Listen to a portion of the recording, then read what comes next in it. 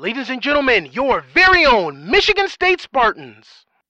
Goal scored by Fatai Alashe, Ryan Keener, and the cast. Let's hear it for your MSU Spartans, Rachel Van Poppelen. Goal scored by Mary Catherine Fiebernitz. A few national team players here on the Seattle Sounders, Clint Dempsey, Eddie Johnson. And welcome to the Corner Kick Podcast. I am Brooks Lambier, one of the soccer reporters here at MSU Impact Sports. Yale's not here today, so I'm taking over this interview, and I'll be interviewing Matt Doyle, who's the news media editor at MLSsoccer.com. He's also a contributor to Howler Magazine. In our interview today, we'll be talking about the MLS Combine, the MLS Draft, which is coming up soon, and about Kevin Cope, a redshirt senior who just graduated from Michigan State, and the future of the Michigan State soccer team as far as them being prospects in next year's MLS Draft. So MLS Combine, is that similar to the NFL Combine or NBA Combine where the players go through a lot of drills? You know, what's it kind of like when you're out there and you're watching them? Well, there are similarities because you end up doing all the drills and the physical testing that you know from watching NFL and NBA.com. Though it's interesting to me, MLS keeps the numbers kind of under wraps. The NFL, I mean, if somebody runs a 4.340, that's a major headline on ESPN.com. With MLS, for some reason, they don't like to let the media know what kind of athletes these guys are. I think it's a little bit weird. But other than that, it's the team interviews. I don't know if there's an analog for the Wonderlic test, but there's certainly digging into the kid's character, that type of thing, their problem-solving ability, because if you really look at soccer, it's all it is. It's a series of problems that you have to solve rapidly on the field in concert with 11 or 10 other players. Stuff like that, and then there are the games. And the games are both useful and not at all useful, because I think if you watch them for good team soccer, which is what wins at any decent level, you're going to be disappointed. So what you have to do is take a kid and try to isolate and see if he has one specific pro-ready skill set, and he could put that to use in a situation that's maybe not optimal.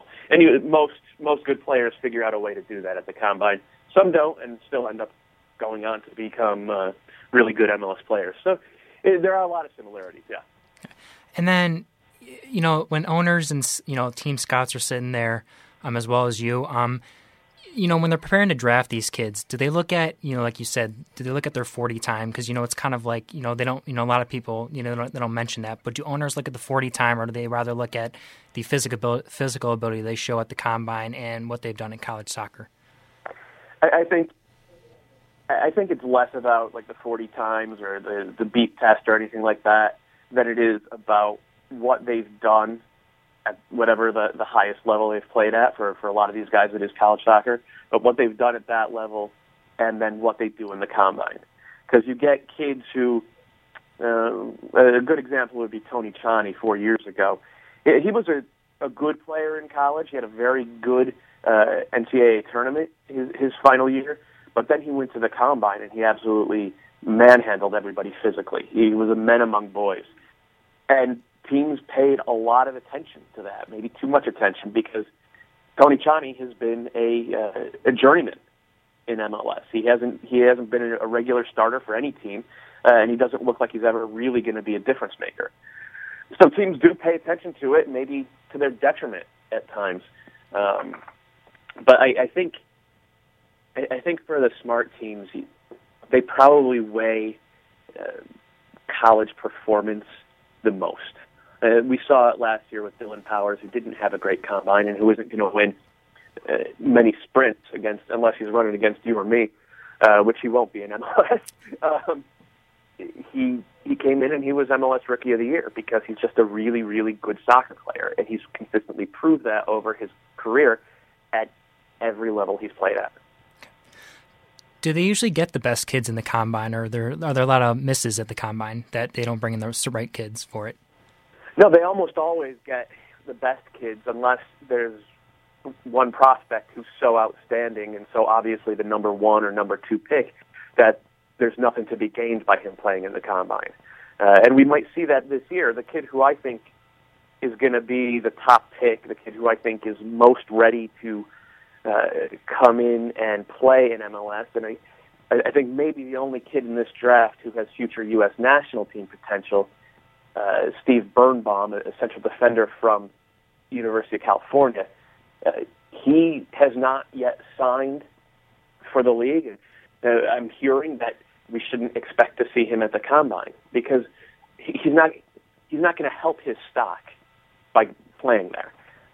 He can only really hurt his stock. So I think it would be a smart move by the kid to skip it. But that is a rarity. For the most part, you see the first 19 to 25 to 30 picks. All of these are guys who have played at the most recent combine. And then talk a little about Generation Adidas. I know from my understanding and from my research, it's that, these kids that have played with these clubs, the MLS clubs, they kind of have a tag on them. And then if they want to sign them, after they're done with the college career, that means they can't be picked in the MLS draft. Can you kind of get an overview of Generation Adidas? Yeah, it's a little bit murky. So the program originally started as a way to get the best, let's say, 18 to 22-year-old college-age kids out of college and into the pro environment. It was started in 1998 under a different tag. And the idea is that Adidas pays the salaries for these kids. Adidas and the leagues. The teams don't pay the salaries. And the idea behind that is these are salaries that don't count against the salary cap. Every MLS team has a salary cap of about $3 million, which is peanuts in the world of soccer. So if you get a good talent, a guy who can step in and start or contribute at a high level, who doesn't affect your salary cap, that puts their value at a premium. Now, these are not kids who traditionally have been groomed by MLS academies. We're seeing more and more of that, but kids like that are signed as homegrown players, which is a different designation entirely. Homegrown players can be Generation Adidas players. Generation Adidas players can be homegrown players, but neither is necessarily 100% the other. So you will see certain Generation Adidas players, like DeAndre Yedlin, who started for Seattle all last season and has now been called into U.S. national team camp. Generation Adidas, homegrown player, did not go through the draft. But you could also see Generation Adidas, non-homegrown player, goes into the draft, like Deshaun Brown, who played for the Colorado Rapids this year, scored 9-10 goals, and has been called in to the Jamaican national team. It is really murky, and one of the complaints that longtime MLS fans and journalists like myself have is that it's never really clear who's making these decisions, how binding they are, and how these decisions are arrived at. Are you better off just coming up through an academy program, or which one's better, Generation Adidas or just coming up through the academy? I mean, for the best academy players, they will be Generation Adidas players. If you have the next Landon Donovan in the LA Galaxy Academy, they're going to give him a pro deal at age 16. It's going to be a Generation Adidas deal because that's the way it's done in the league. And boom, he's on the LA Galaxy, probably starting.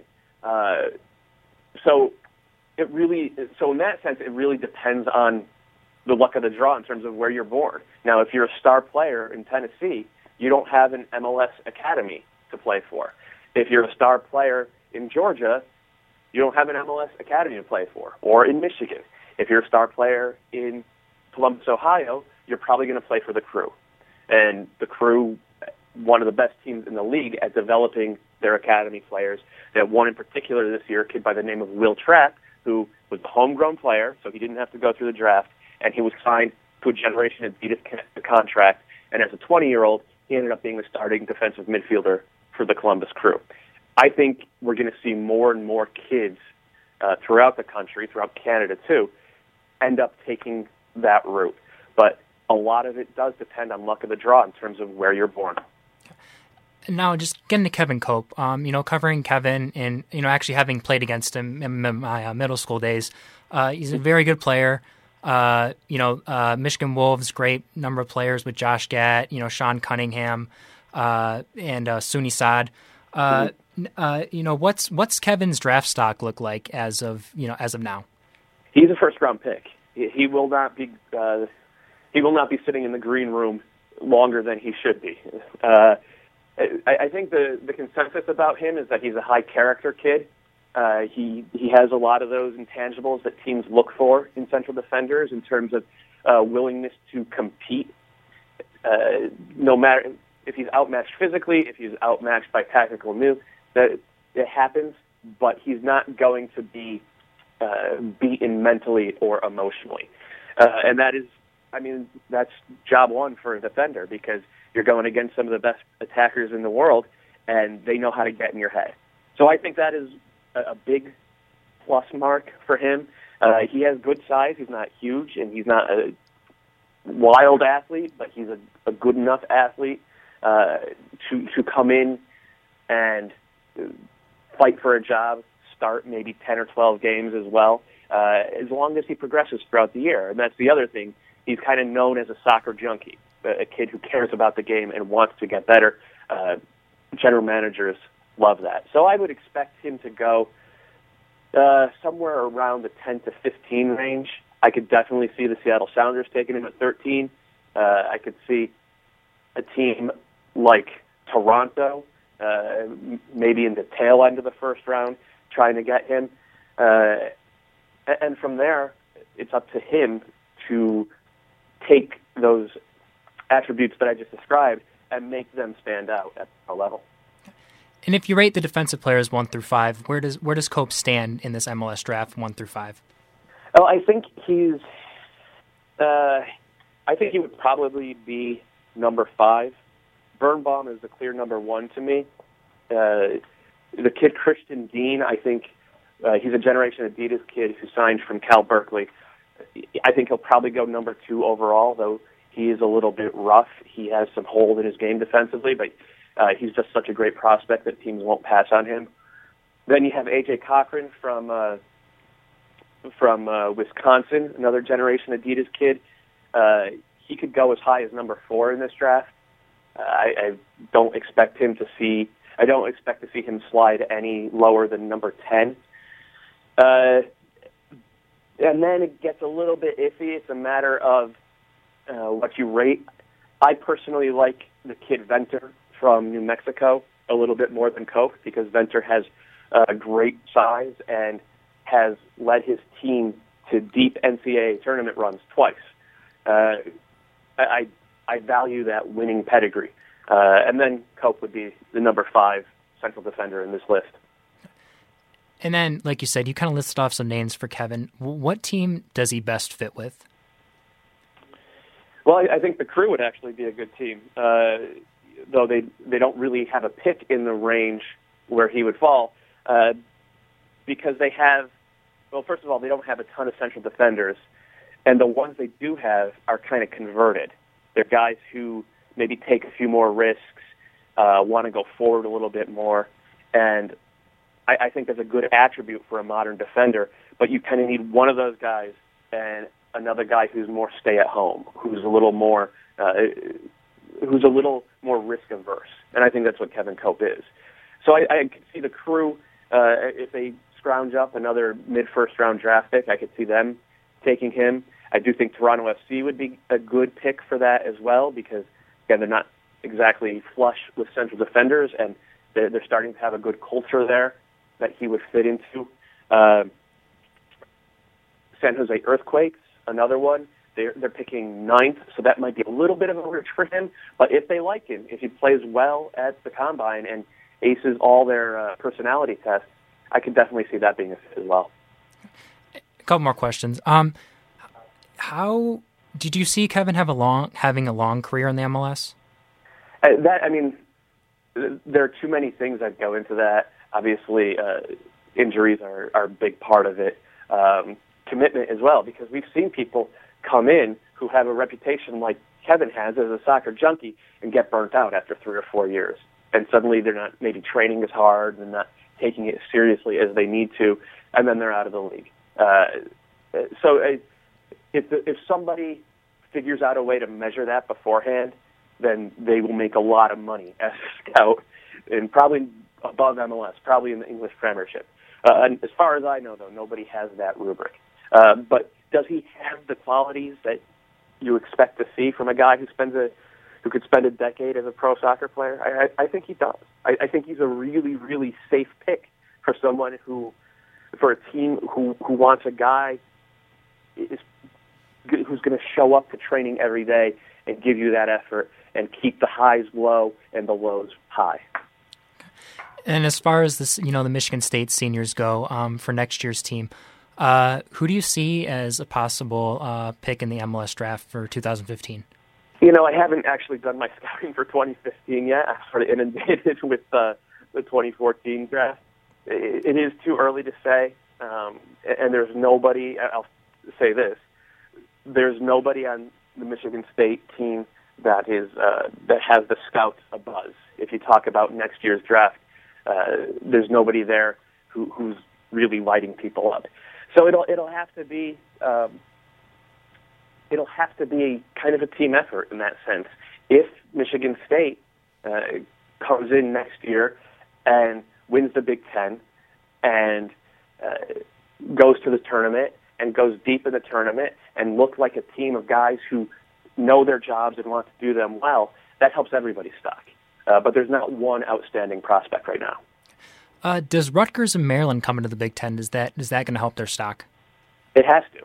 It has to. I mean, Rutgers is in a bit of a down stretch right now, but they have been one of the great, really good college soccer programs of the last 30 years. And Maryland, of course, is elite, and they draw eyes, and kids want to play there. And if you're playing them, once a year, maybe twice, and if you get to face them in the Big Ten tournament, that puts your name in lights a little bit. Because you want to prove it against the best.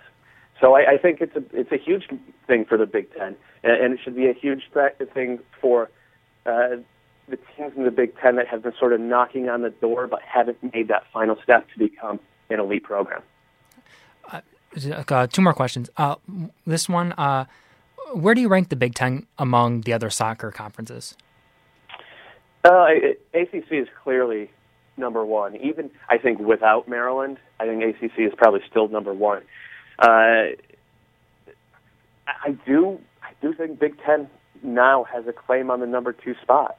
If you bring in 2 strong programs like that, and you have other programs like Indiana, of course, Ohio State has had some good years, Michigan has had some good years, Northwestern has been a really pretty good team in the last 5 years. To me, this is a conference that has to be reckoned with. Now, they have to prove it, or somebody besides Indiana has to prove it in the NCAA tournament. That is going to be the real measure for the Big Ten to see if they can go toe-to-toe with the ACC. And since we talked about the defense, just last question about the offense. Best offensive player in the MLS draft? There's nobody who is wowing teams in terms of everybody's trading up to try to get this kid. But I have to give it to Patrick Mullins. He won the Herman Trophy last year. He might win it again this year. He got his team into the championship game this year, got them to the semifinals last year, scored a gazillion goals, and he is a little one-dimensional.